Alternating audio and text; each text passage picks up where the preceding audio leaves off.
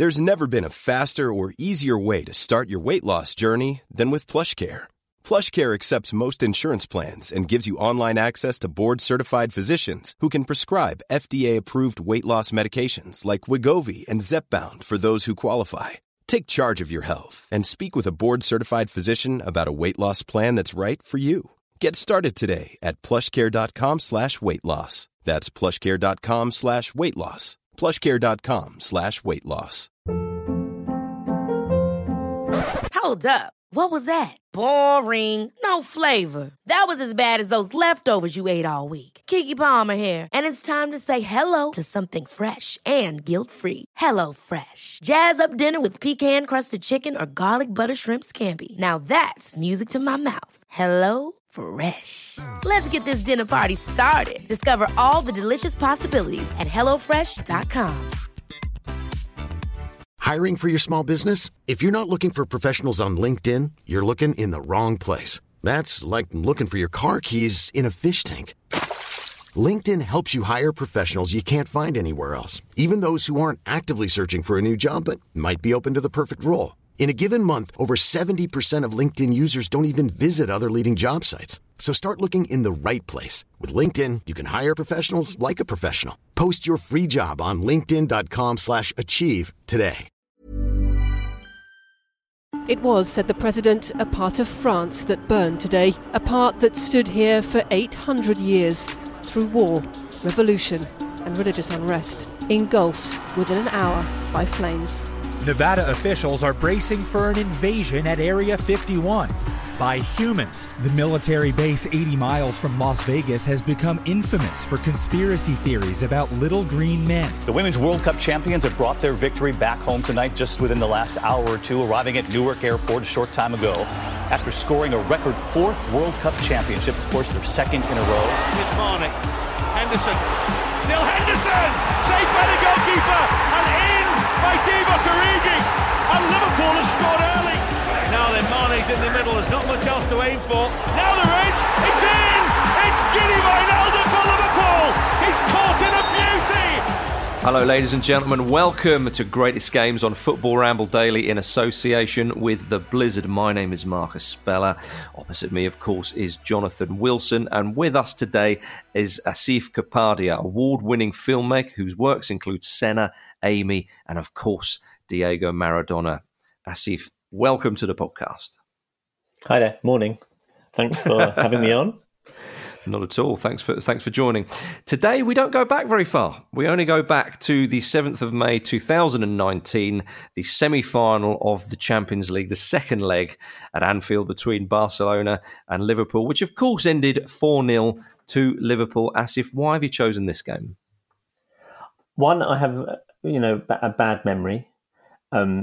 Two, I guess if you're kind of, it depends, you have favourite games, but then there are games you were at and you actually witnessed, and people who were watching on TV around the world, when you say you were at that game, they're like, oh my God, what was that like? So I suppose I could have tried to go a bit further back, but it felt like, I don't know, when Jonathan asked me, it just felt like that's the one that initially comes to mind. It felt too obvious in one way, but then if no one else has done it, why shouldn't I?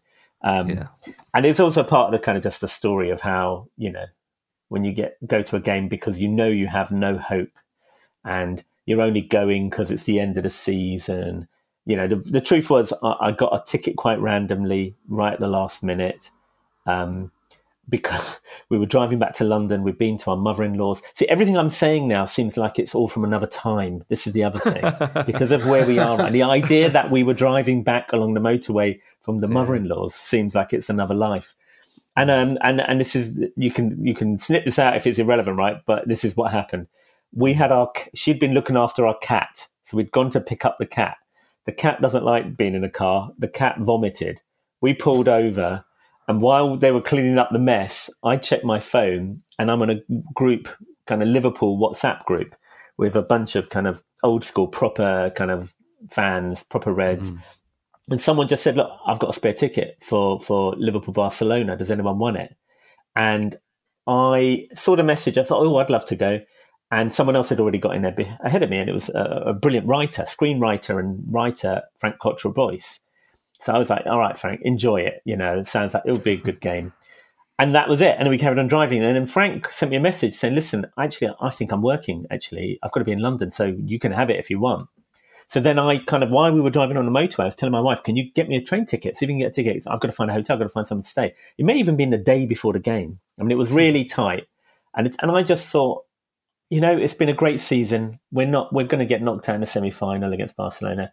We're not going to win the league because Man City are going to win it. So I would just like to go there and be there to enjoy it with the fans and the team and say thank you to Klopp and everyone for a great season. So that was the only reason I went. I just thought it would be a nice way to kind of finish off the season. And so I didn't think we were going to win. And that was a backstory. I got a ticket, went on my own, met up with some friends, and then it just became this unbelievable game.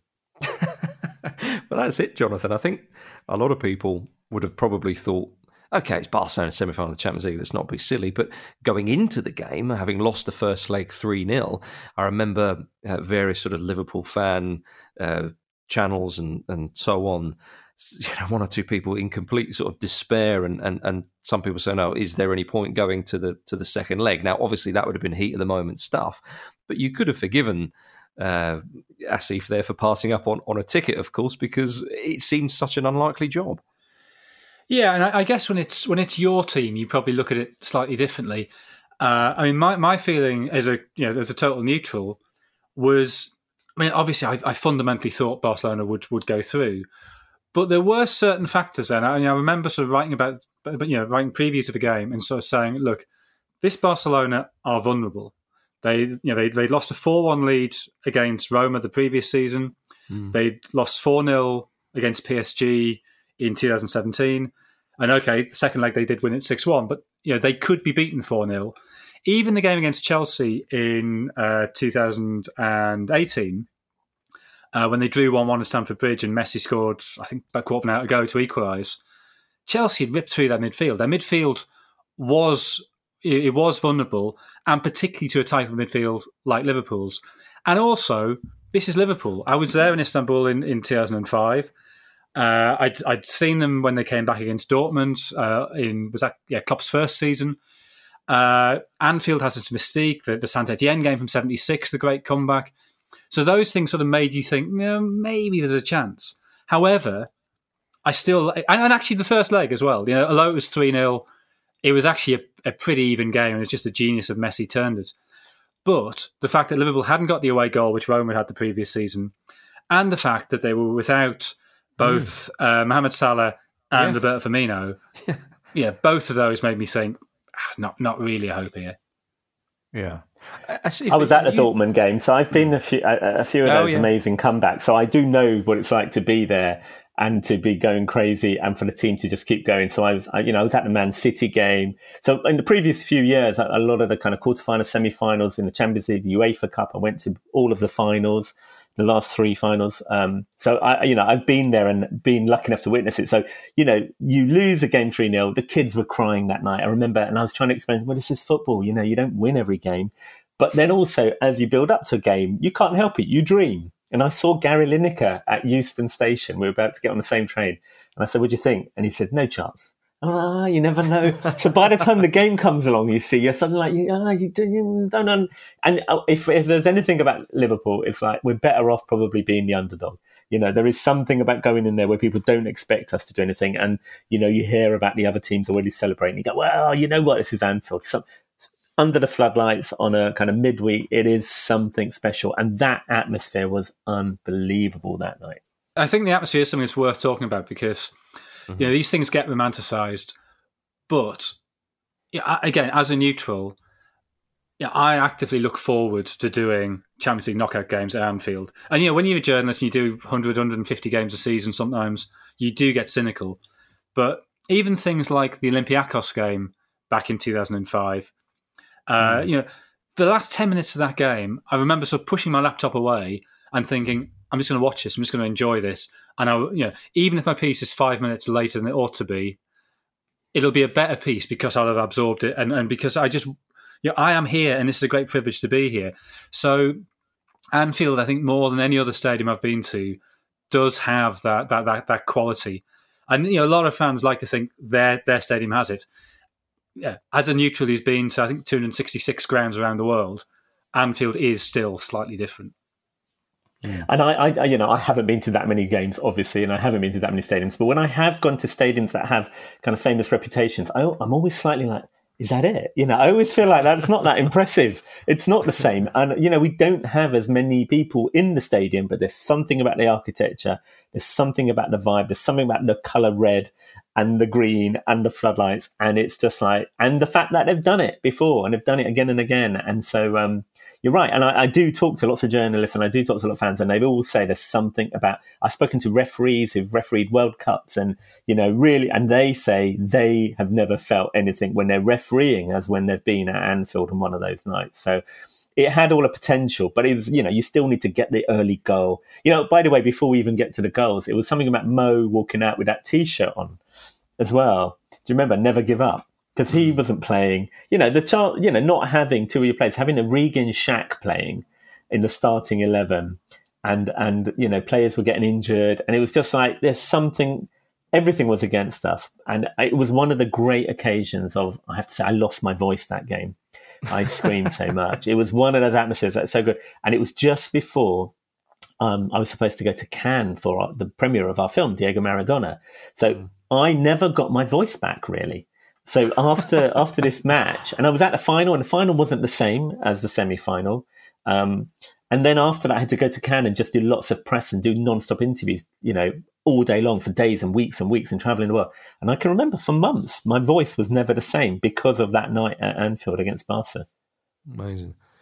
Asif, you said a little bit earlier on that you took the ticket because you wanted to kind of go and just enjoy the evening and almost show a bit of appreciation for what Liverpool had done that season. Is that, Jurgen Klopp's been at Liverpool for a few years now. As a Liverpool fan, seeing the team grow under Klopp and seeing his stamp or his influence, seep into the players, into the club even more and more. Do you think that in a different sort of incarnation of Liverpool, you would have done that? Because there seems to be an awful lot of affection towards this Liverpool side, and that's largely down to the manager, you could say. Absolutely, it's massively down to him and his charisma and the way he leads and the players that he has brought in and the way he coaches and the way he doesn't whinge. I don't know. There's just something about the energy that he gives off. And, I was there when we lost against Madrid. I was there against Man City when we won that game and the Roma semi-final. So we've been on this ride, and then we came close and we didn't win. And then we came close and we didn't win the league. And then you kind of think, it's going to happen again. But you know what? He makes it so enjoyable that I just thought I would like, and the team played beautiful football. They've just been up against really great teams. And so, absolutely. You realise, I've been lucky. I support a team that's won a lot in the past, and I'm old enough to remember when we won in the past. But you realise for years we had great players, but we didn't always have a great team. We had superstars who left, and you give them all your love, and then they leave you, right? And then you realise the most important person is the coach. And other teams had great coaches who took kind of, great players, good players, but they elevated them to amazing teams who won a lot. And they got into the habit of winning.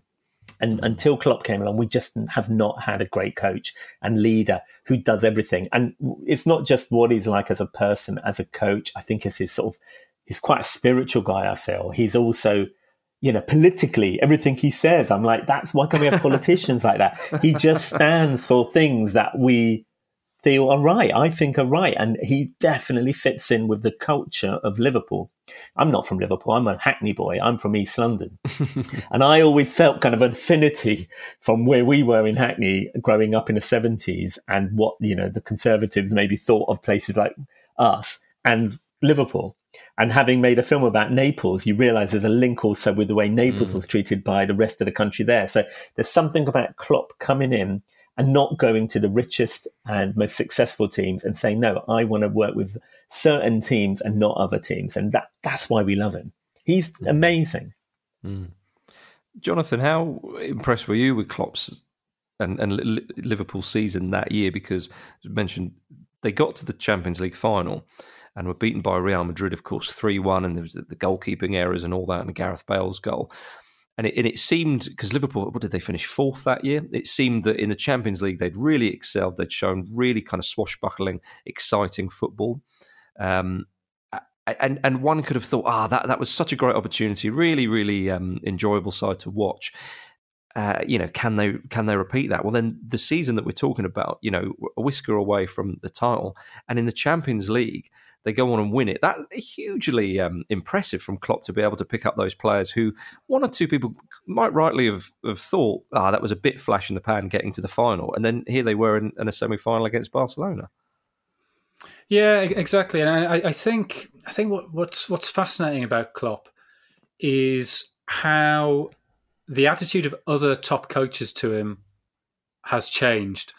So, we saw him do brilliant things even with Mainz, I guess, on Mainz's level, and then with Dortmund. And you always wonder with somebody whose style of football is, I don't want to say idiosyncratic because it is part of a more general trend, but it's you could have watched that Dortmund side with all the colours changed and not recognising any of the players, and you would still know who they were. They played in a way that was definitively Dortmund, and particularly when it's a style of football that requires a huge amount of buy-in from players. To play like that demands enormous energy in games. It demands enormous commitment and discipline and energy in training and to fitness work, but also great mental and emotional energy to sort of learn the patterns, to know where and when you should press. And we've seen it before with Bielsa sides, often starts well, collapses. You look at Sacchi at Milan, had 4 great seasons, arguably, and that was it. When it was finished, and Sacchi could never really reproduce that anywhere else. So I think that although there did seem an obvious fit between Liverpool and Klopp, you did wonder whether it would be possible to replicate that. And what we've seen is absolutely it's been possible to replicate that. But then to have these narrow misses and then come back the next season and do it slightly better, I think that's an extraordinary... Yeah. As you say, to pick the players up. If they had lost this game, or they had won this game 2-0 and lost the tie, it would have been, by a million miles, the greatest season of a team who didn't win anything.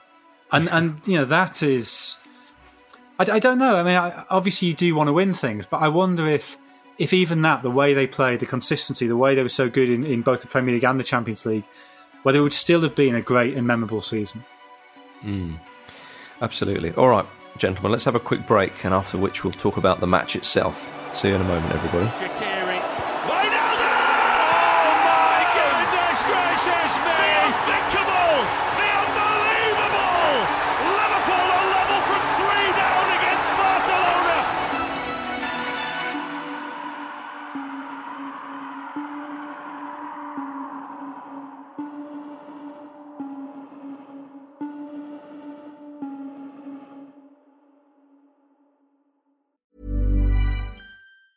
Ever catch yourself eating the same flavorless dinner 3 days in a row? Dreaming of something better? Well, HelloFresh is your guilt-free dream come true, baby. It's me, Keke Palmer. Let's wake up those taste buds with hot, juicy pecan-crusted chicken or garlic butter shrimp scampi. Hello Fresh. Stop dreaming of all the delicious possibilities and dig in at HelloFresh.com. Let's get this dinner party started.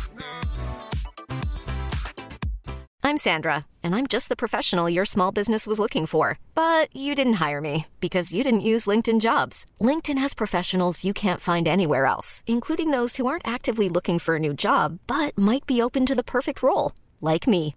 In a given month, over 70% of LinkedIn users don't visit other leading job sites. So if you're not looking on LinkedIn, you'll miss out on great candidates like Sandra. Start hiring professionals like a professional. Post your free job on linkedin.com/achieve today.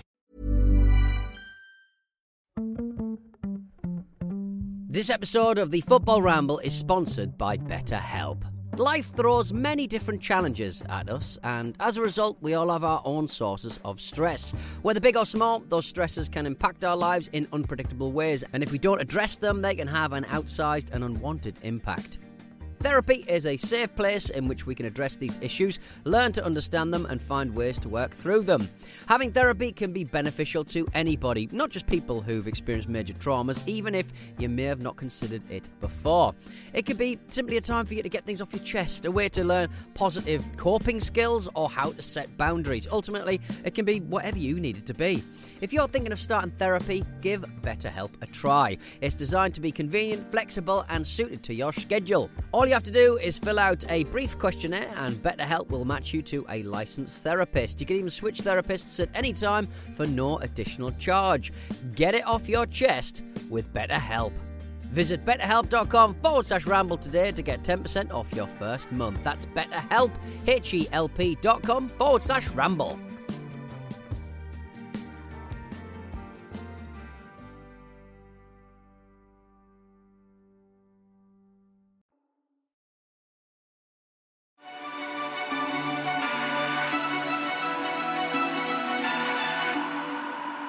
Welcome back to Greatest Games on Football Ramble Daily in association with the Blizzard. Now then, let's just briefly, if we can, go back to the first leg before we talk about the second leg. As if you said, your children were crying after the game. It was obviously quite, it was a terrible result, really. But as Jonathan said, it was quite an even game and Liverpool played well and would have felt quite unlucky coming away having lost 3-0. Yeah, it was one of those games where exactly you play really well. You think, oh, they got lucky. That free kick, that was never a free kick. And look where they've taken it from. All of the excuses, you line them up and you're like, they're rolling around, they're whinging to the ref. And, all of your kind of prejudice that you bring as a fan to say that ref gave them everything. And then you kind of walk away and obviously you forget what happened in the game. You just look at the score and go, oh my God, we lost 3-0 to Barcelona with Messi and Suarez and all of that team. We didn't get an away goal. They should have gone 4-0 up, famous bit at the end with Dembele and, and they're laughing at us. But, it wasn't 4, it was 3. I don't know if anyone had ever come from 3-0 down in a semi-final before and won. Against that team, against Messi, but it just, it was a tough game. It was, it's kind of depressing when you think, but having lost in the final, and then as Jonathan was saying, to get the semi-final next year, I just still thought we played so well that season. There were so many enjoyable moments. There was so much good football, and he never changed Klopp. He stood up for what he believed in, the kind of football that he wants to play. He wants his players to play. I am a biased fan, but I don't see Liverpool whinging to referees. I don't see them rolling around. It was just like something about I believe this season they're 25 points ahead in the league, but I also think they're kind of head of the Fair Play League in Europe. They play really good football, but they play football really well, and they don't fight and try and chop people up. And so I just think everything that he stood for. He stood by his beliefs in the second leg, and somehow, even that kind of, whether it's true or not, that thing of, I don't think this is possible, but it's possible because it's you. Whatever it was he said, to the players in the dressing room just before they went out. Something about them, something about the fans, something about that stadium, something about, what's happened in the past. And the early goal is everything. Yeah, it was. And Jonathan, they did get away with it when Barcelona didn't score the fourth. There was a few comments of, Barcelona could have really killed it off, but with my recollection, it really felt that it was done. And as you mentioned before, going into the game, Mo Salah's not there, Roberto Firmino's not there, Divock Origi leading the line, Sadio Mane's there, and Xherdan Shaqiri's there. You sit down and you think, well, I'm not. This is an even taller order than it might be. But then, of course, after, 6 or 7 minutes, the first goal is scored by Divock Origi. And suddenly, there's hope.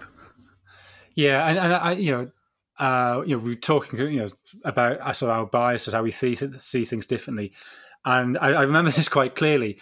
My immediate reaction, there's it's Fabinho's ball out to the Liverpool right. Jordi Alba has all the time in the world, and it's a terrible header, which lets Mane nip onto it. And then he plays it inside to Jordan Henderson.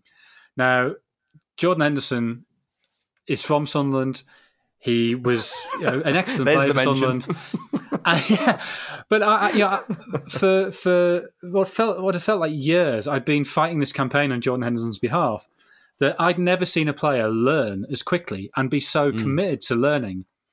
And I'd seen it at Sunderland, I'd seen it at Liverpool, and so I think it was a widespread belief. I'm not sure whether it's true among fans, but certainly among the media in general, that Henderson's the weak link in that midfield. And I'd sort of been saying, well, he shouldn't be playing as the deepest of the three. He should be playing on the right. That's where he was good at Sunderland. Why are we asking him to do this job? I don't think he has the tactical intelligence to do. Although actually subsequently, I think this season he has shown he has tactical intelligence to do that. But of course, Fabinho comes in, takes up that role. Henderson's able to move to the right of those three. And he runs onto that, exactly the kind of surging run he's brilliant at. And the reading of a game to be up with Mane. And then what does he do? He hits this little weak shot that's not near enough a corner. And you think, oh God, that was the chance. Yeah. This was Henderson's moment to sort of just to seize the narrative back. And then thankfully Origi's there to tuck it away. And this doesn't become a game, it's all about Henderson's miss. But yeah, that sort of, however long it was, half a second between Henderson shooting and Origi scoring, my reaction was, oh God, Jordan, you've done it again. Asif, what was your reaction when that goal went in? You must have thought game on, surely. I did. I mean, I'm with Jonathan. His knowledge of football is far greater than mine. But yeah, absolutely. He ran onto it. It was all perfect. We got a ricochet, a bad header from them. And then he gets the ball and it's a really weak shot. You're like, oh no. But, it's mad that Origi is just there to tap it in. And even now when I watch it, I'm like, oh God, is he going to miss? It was brilliant because it just got everyone in the mood. And you could see the Barca players were affected by it. It was so early, they were affected by it. But if I'm not wrong, it was still only 1-0 at half time. It's not like we ran away with it. It was only 1-0, but we were in the game. The game. And I think that was the key thing. We were not letting it go. There was also kind of the fighting that went on between Robertson and Messi, which, I didn't see the initial incident, but I do remember there being some arguing. And I have to be honest, what I do remember clearly, a big part of losing your voice is cheering your team. But I have to say, I've got to be honest, booing Suarez and Coutinho. Suarez was at his most dirty that day. The rolling around, he got Robertson injured, didn't he? He gave him a kick while he was running. To get some sort of revenge maybe for what happened to Messi. So I remember really that the two ex-players got quite a lot of flack, I have to say. It's funny. Yeah, I mean, it's not just it was only 1-0 at half time. It's that Barca had two really good chances in the first half. So I mean, Liverpool had the other chance with that Robertson sort of angle drive. He caught it really sweetly, and Ter Stegen actually did really well. He was sort of diving across to his left and managed to sort of get his fist back to still beat it away, even though it sort of swung back into his dive. But there was, the Alisson. It's Alisson's match, really. Alisson is the reason why we won that trophy. He made so many saves, and the reason we didn't win the year before was because of our goalkeeper, and the reason we got knocked out against Atletico Madrid was because of the goalie. If Alisson plays, we would have won that game. He was so good against Barcelona. That's the thing that I forgot when I watched a bit of it again. I thought, wow, I forgot. He made 10 saves probably. Yeah, I'm exactly the same. And actually, I looked at the shot count afterwards, and Barca actually had more shots on target. I think it was 8-7 in this game. So weird. Which I have to say is not how it felt at the time, and it's not how my memory has sort of recorded this game. Yeah. But when you see the extended highlights back, you realise Alisson makes 4 or 5 really vital saves. I mean, he sort of smothers that one from Jordi Alba as well, and right on the stroke of half time when Messi just sort of slips it through. And that one, especially with it being right at the end of the half, you think, that really could have been the killer. Yeah, he's the guy when Alisson plays, he just is so calm and relaxed and so brilliant, and his positional play is so fantastic that he makes amazing saves, and then you just think, oh well, he was going to save that. That's him. And anyone else in goal, and we've had a long history of goalkeepers where you go, oh my God, he went through his legs. What? From that angle? How could, and that's the problem. No matter how well we played and how many chances we had, we couldn't trust the goalkeeper. And when he plays, you always felt we're in this game. We can come back. He will be there, just a minute before half time or just before the end of the game when, they have a break. And you can see from the games we've lost in recent years and the big matches we've lost, it's all because he wasn't on the pitch. Well, would I be right in saying didn't Alisson make a crucial save?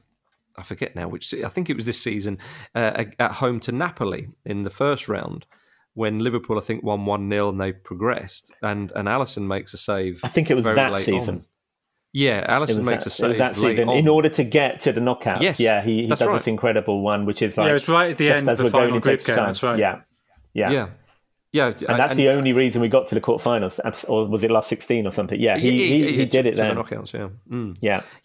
It's funny again watching this game back.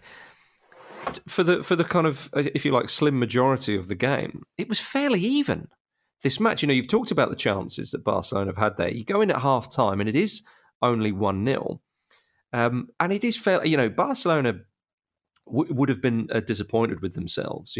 I would say that Coutinho chance. He'd be disappointed he never put that away. So Liverpool had... Well, that was a really tame effort as well. It was as if the occasion had become too much for him.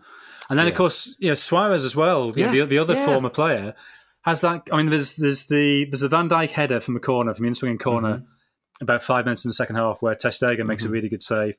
But then even before the second goal, Suarez is set clean through by Messi. He's got all the time in the world. It's the kind of thing that we've seen Suarez finish that, 9 times out of 10. And he slightly mishits it and Alisson makes a save. So again, you wonder, is that Alisson is such a sort of psychologically intimidating presence that it affects forwards, or was it the occasion, or was it that sort of battle with Robertson? Robertson, of course, had gone off at half time, and which was why Wijnaldum came on.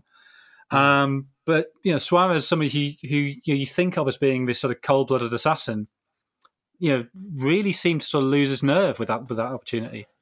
You have to remember, I think he said something also just before the game. Didn't he say that if he scores, he won't celebrate or something like that because he has so much respect for it? And then he rolled around and tried to get people sent off. And he did get a lot of abuse, I have to say. And so I would say this. I think the occasion got to him a bit. He's brilliant, but that it's something to do with Alisson, but it was definitely something in the air that the ex-players were maybe a bit surprised, or they knew what the stadium and the fans could do when they got behind you. Somehow it was seeping into all of them. But they still had chances, like you said. Another goalkeeper may well have parried it, or and someone else would have got a tap in. That's the Alisson factor, I think. He makes it look easier than it is. I think with games like that, for Liverpool, you get an early goal, and it's always you have to just take it step by step. We're still in this. How are we getting on? Can we keep them going here? And they miss a chance. They get in at half time 1-0. Okay, that'll do. And then 10 minutes after the second half begins, Wijnaldum leaps in and the header was the second goal. I forget now. They sort of that few minutes blur into one for me. But when the Trent cross, isn't it? Yes, that's right, Trent Alexander. But the thing with that is, even that he loses the ball, doesn't he? And then he gets it back, and then makes the run. And Trent is brilliant in that game. Yeah, it's Liverpool's pressing and the sort of physical domination they have over that Barca midfield is what brings the goal. Because as you say, it's actually a really poor touch from Alexander-Arnold. Loses the ball, wins it straight back, and then there's a little bit of fortune that the cross is, I think it's Rakitic is deflected into Wijnaldum's run, and even then there's a little bit of fortune because he hits it in that really awkward place for keeper that sort of it's too far away for them to use their feet, but it's not in a sort of comfortable diving place or in between. He should have saved it. When you look at it, you think he should have saved that. Yeah, but he doesn't. A goalkeeper. I know of his what you mean, but quality, it's struck really cleanly, and B, I think that is that really awkward place that it's underneath the armpit. It's in that sort of arch of a goalkeeper that I think is. I mean, maybe he should have gone with his left foot, but he ends up sort of going in off the inside of his wrist. So I've got a little bit of sympathy with Ter Stegen there. I think given the pace of a shot, given the sort of suddenness of a move, maybe he got sort of caught between the saving with his feet and the full dive. Look, I don't know what you guys think, but there is always this feeling when you have a season or you have a tournament where you kind of secretly think the luck's with you. And you mentioned the kind of save against Napoli, and there were quite a few occasions on that run on the Champions League, and that goal sums it up. You've got in that one goal, there's probably 4 or 5 moments that in another game, it would have not come back to Trent. He wouldn't have made that tackle. The cross would have been deflected the other direction. Gini's shot would have been saved, but you had like 4 or 5 things happening in one goal. And it was just some kind of vibe that starts building up saying it's going to happen. We're going to do this. We're going to do this. Because the luck just swings your way. You just keep thinking, this year, it's going to happen. And that goal was a really good one. And then you're still celebrating. And the next goal comes along. And that's when you think this is game on. Because actually, it was, 30 seconds? I think it was under a minute of played time. It was just under 2 minutes of actual time. But in terms of between the kickoff and that, I think it was definitely under a minute. I'm not sure if it was under 30 seconds, but around that, yeah.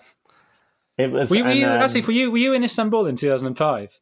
No, sadly not. At that point, I wouldn't have. I wanted to. I was working in America that year, so I watched most of the tournament from bars in the US, and then I just came back to London. But I didn't know enough people to know how do you even get a ticket to a Champions League final. So sadly, that I can't pick that game. I can pick it in terms of I watched it and I cried, and my wife had never seen me crying, really. And she's like, "You're crying over this? This is the most amazing day of my life." No, the reason I was asking the question was just that I've never, that night, as soon as Gerrard scored the header to make it 3-1, but I don't know, you used the phrase "something in the air" about Suarez. You knew it was on when Gerrard scored. But sort of, I'd sort of written all but about 100 words on my match report, and I just deleted the whole lot because I don't know, I just knew. And it's sort of an inexplicable thing when, and I don't know, I feel like I'm saying this all the time on these podcasts, but I don't believe in destiny, and yet somehow if enough people do believe in it, it takes a hold. And you do get that sniff of something's going on here. And I think you get that much more when you're actually in the stadium and watching on TV. But even for me, watching that game on TV, once that first Wijnaldum goal goes in, it's sort of, this is happening, this is on, this is definitely... Because you could almost see in the Barca players' body language, they were just deflated. They were sort of thinking... They were slumped over. Yeah, we got 36 They were not talking to each on. other or anything. There wasn't really anyone kind of G'ing them up. Such an experienced team. I don't know how much of that is...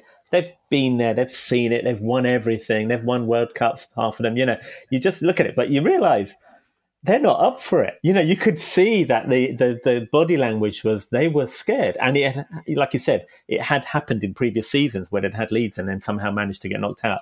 But this was even more humiliating. And I would say that. But it's just something about the way they started to slump and the way the Liverpool players were growing and growing and growing. But again, there was still time. All they needed was one break. It was still on. Yeah, because if they'd scored one, you'd have needed two. Yeah. And so, which is a problem with the away goals rule, but don't get me started on that. I have to be honest. I know you've said this before. I'm kind of a fan of it because it's really worked well for us in the past. But it's an unusual, when you think about it. Yeah, it's an unusual rule, isn't it? And it worked against us against Atletico. Obviously, we lost that game. Yeah, I think I can see that it brings drama, and in that sense, I guess. If you believe football is entertainment, I guess in that sense it's a useful thing. But it just feels so sort of arbitrary and artificial to me. That's Sunderland were relegated in the away goals rule in 1987. So that's the reason. Let's be honest. That is it. There we go. Fair enough. Yeah, that's a good enough reason. Yeah. What is your solution then, Jonathan? Just on that. I would go to penalties or yeah, I still think penalties. So extra time, no away goals, and then penalties. Yeah, exactly. Yeah, no, but if you happen to have a second leg at home and you get the extra half hour at home, well, good luck to you. That's just the luck of the draw. Okay. Well, back to the match itself. Meanwhile, I think exactly. As loath as I am, we should mention those two goals. I think what you said, Asif, if the second one had gone in and then Barcelona maybe had 10, 15 minutes to try and get themselves a little bit more composed, maybe they might have done gone, right, okay, hang on, where are we? But of course, they happened in such quick succession. And as you mentioned, Jonathan, about this kind of idea of, I forget the word, sort of fate or whatever, when that third one went in, watching on as a sort of neutral fan at home, it was one winner here. There's going to be one winner. But there's a little bit of time in between that third and fourth goal. And as the old adage, you don't want to, in a weird way, you don't want to get that fourth goal too early, because Liverpool, you don't want to play half an hour when you kind of think, what should we do? Do we go for a fifth, or do we now defend? The goal eventually comes after 79 minutes, of course. And that man, Trent Alexander-Arnold, Asif, is at the centre of it again. Yeah, and I can genuinely say I was one of the few people around me who was actually watching it when it happened, because everyone was still catching their breath. And because it was now 3-3, and you're like, oh my God, what do we do? Do we sit tight? Do we wait? Do we go to extra time and or does that open up the game again? And I just remember the corner came along, and like a lot of the Barcelona players, people were not watching it because they were talking to each other or jumping around or, smashing their heads.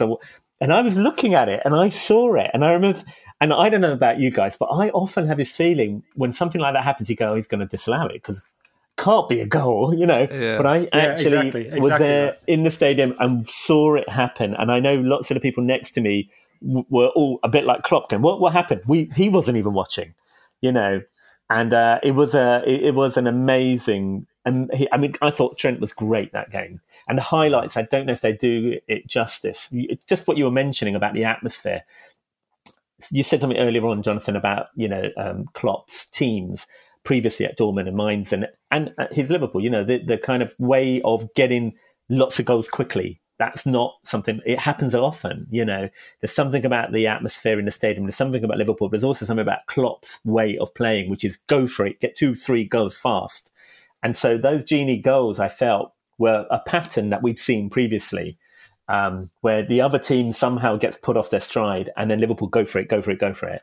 And yeah, the Trent goal was just unbelievable, because even now I look at it and say it's going to come off his shin and go over, or, Piqué's just going to get his head on it. He's almost there. It's quite close to him, it looks like. It's brilliant. It's so brilliant. And he's so young and so intelligent. And I love the confidence.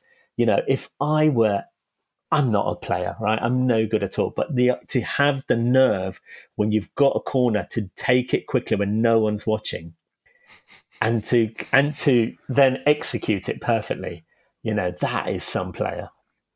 Yeah, I think that's exactly it, isn't it? It's the smartness to even realise that the opportunity's there, and then the nerve to. I mean, imagine he'd slightly miscued that and it just sort of trickled out for a goal kick, or because he's not really set to take the corner. He hasn't sort of taken a run up. He's part of taking it quickly is not to take the run up, obviously. So yeah, it's the clarity of vision, it's the execution of the skill, and then Origi's finish is a really good finish. It's not an easy finish. It bobbles right in front of him. Yeah, to whip it into. I mean, it's really not far from a post. It's right in the top corner. Yeah. But I had exactly the same reaction as you. It just looked, because it sort of looked wrong.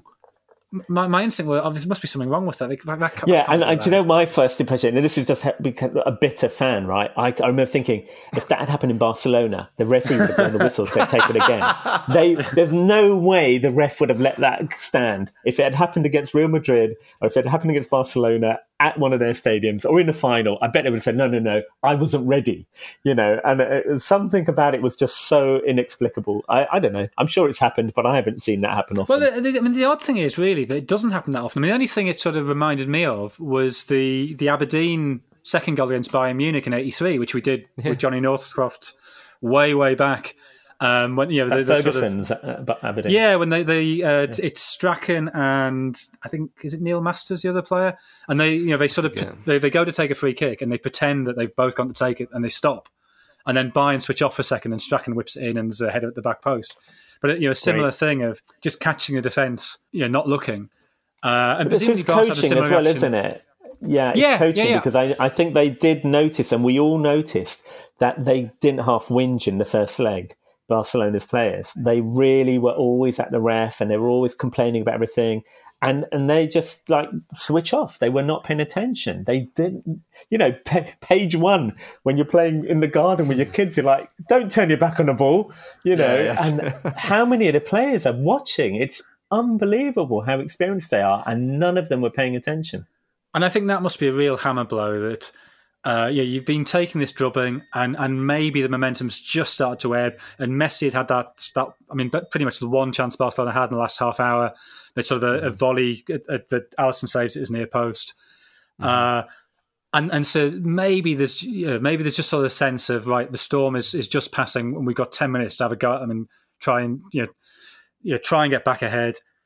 And then to get gubbed like that, just a stupid goal that you've it's your fault. I mean, okay, 2 brilliant bits of play from Alexander-Arnold and Origi, but fundamentally it's your fault as a Barcelona player. And the amazing thing really is, because you can imagine how that last 11 minutes plus injury time, so maybe quarter of an hour of playing time, you can imagine how that could have been very, very nervous. But suddenly... Yeah, having played the whole game with nothing to lose, suddenly you've got something to lose. And we've seen it before, how momentum can shift just on the goal coming slightly at the wrong time. There's none of that. Barca they're gone. They're totally flat. They don't have a chance in the last quarter of an hour. Yes, it's just a sort of victory march. And I'm sure the nature of the goal is part of that. Well, I wanted to ask you that, Asif, because for me, you're absolutely right, Jonathan. I couldn't believe the lack of reaction from Barcelona, bearing in mind that one goal would have taken them through on away goals, and just how they had nothing. They were completely defeated. So, Asif, how did the last 10 minutes, how were they for you? Because were you kind of lapping it up in victory, or was there always that thing of, it's a bit nervy, we could still lose? And, this is the whole thing about watching a match on TV or watching highlights, and the energy when you're in the stadium, and how slow that clock moves when you're in a stadium, and how many times you can look at it again. And when you're losing a game, how quickly time passes. And then suddenly you're like, that was a long chunk. But it felt, my memory of it is, I felt we were quite solid. I can't remember whether or not they had loads of chances. I just felt like we were in it, and they didn't seem to have much fight in them. But watching the extended highlights back afterwards, they had a load of chances during the game, but we just kept, we got the breaks. You have a day when it's on, the gods are on your side. I do want to mention one thing about that corner. That movement by Trent starts in his right back position. You'd have to, again, it's one of the things they don't really show on the highlights. They just show the last part of it. But I remember it was 3-3 at that point. He gets the ball and he essentially makes this run along the whole right wing very cleverly, not going backwards, just keeping possession and running with it and then stopping and running with it and stopping. And then that's how he gets the corner initially, by playing it off the defender. And that right the way through. So 3 minutes before the actual goal, Trent made that happen by just keeping possession. And on the other side, it's the thing where I remember, that's when you want James Milner, right? Just give Milner the ball. He's going to go to the corner flag, and he's going to fall over, and he's going to get a free kick, and he's going to get, and that was the other thing. Milner making the pass to Shaq to make that cross for Wijnaldum was key as well. I think him coming on, he steadied the ship. He is so good at that.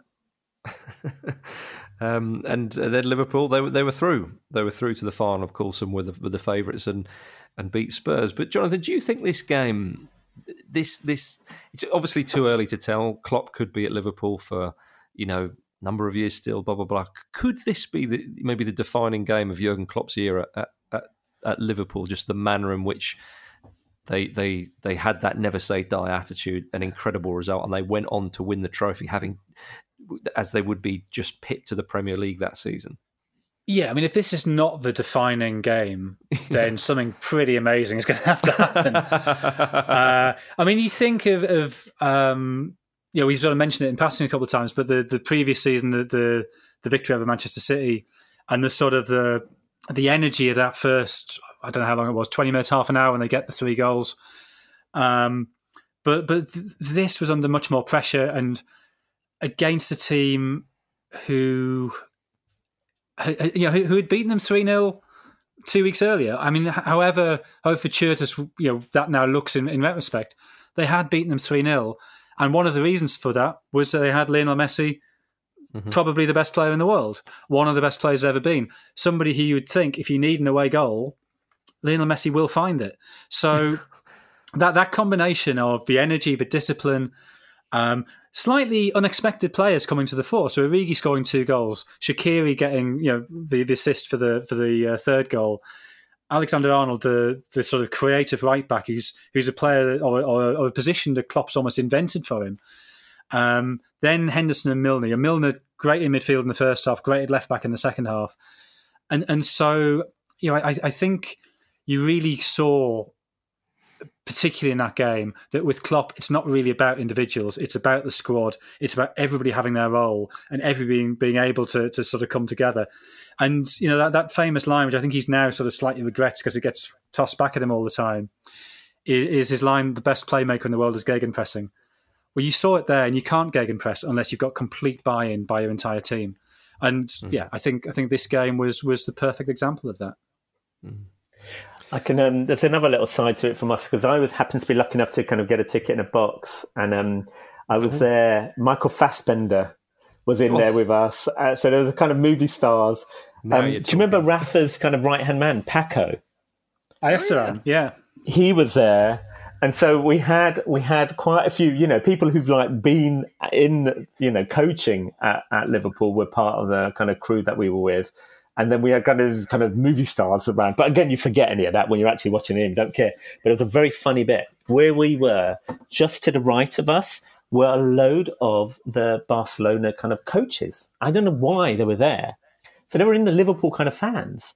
And they were sitting there. And I have to be honest, we gave them so much abuse. Number one, what were they doing there? Two, they were sitting there really cockily wearing their Barcelona kits. And during the game, I've got a picture with their heads in their hands and the scoreboard behind them, 4-0. And it was so brilliant. And that was just the nerve of them to sit in the middle of it going, you know what, we've got this. And so that was another part of the fun of it, was just to watch their faces during it. Remember, they've taken quite a few of our good players over the years and made them go on strike and all of this bad back business. And then to get those players on the pitch who then say, oh, if I score, I won't celebrate. You're like, piss off, right? We don't care what you do. We want to beat you. And it was everything. It started off with getting a random ticket the day before because of my cat. And then, I got there really early, and I'm one of those people, I don't get to go to enough games. So when I do go, I get there early.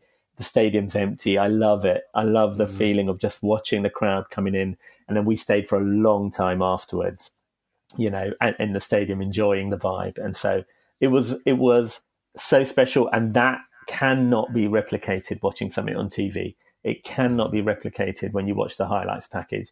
There is something about being in a stadium and feeling it and feeling you're a part of it, which is just like, nothing will beat that. Well, Asif, it's been wonderful revisiting that game with you. Thank you very much indeed for that. Thanks, of course, for more stories like that, do check out theblizzard.co.uk. But thank you very much, Asif. Been a real pleasure having you on the podcast. Thanks, guys. Thanks for having me on. Cheers. Thank you, Jonathan, of course. And thank you, everybody, for listening. We're back next week with another great game from the history of football. See you then. The raw emotion of what's going on in this game. Early goal. Origi! Liverpool discovered it! What a piece of quick thinking from Trent Alexander-Arnold. And Divock Origi has two, and Liverpool have four, and they are on the precipice of the greatest night of European Champions League football that Anfield has ever seen. Don't ever tell them that nothing is possible. Don't ever tell them that it can't be done. Liverpool are heading to the Champions League final once again. This was a Stakhanov production. Ever catch yourself eating the same flavorless dinner 3 days in a row? Dreaming of something better? Well, HelloFresh is your guilt-free dream come true, baby. It's me, Keke Palmer. Let's wake up those taste buds with hot, juicy pecan-crusted chicken or garlic butter shrimp scampi. Hello Fresh. Stop dreaming of all the delicious possibilities and dig in at HelloFresh.com. Let's get this dinner party started.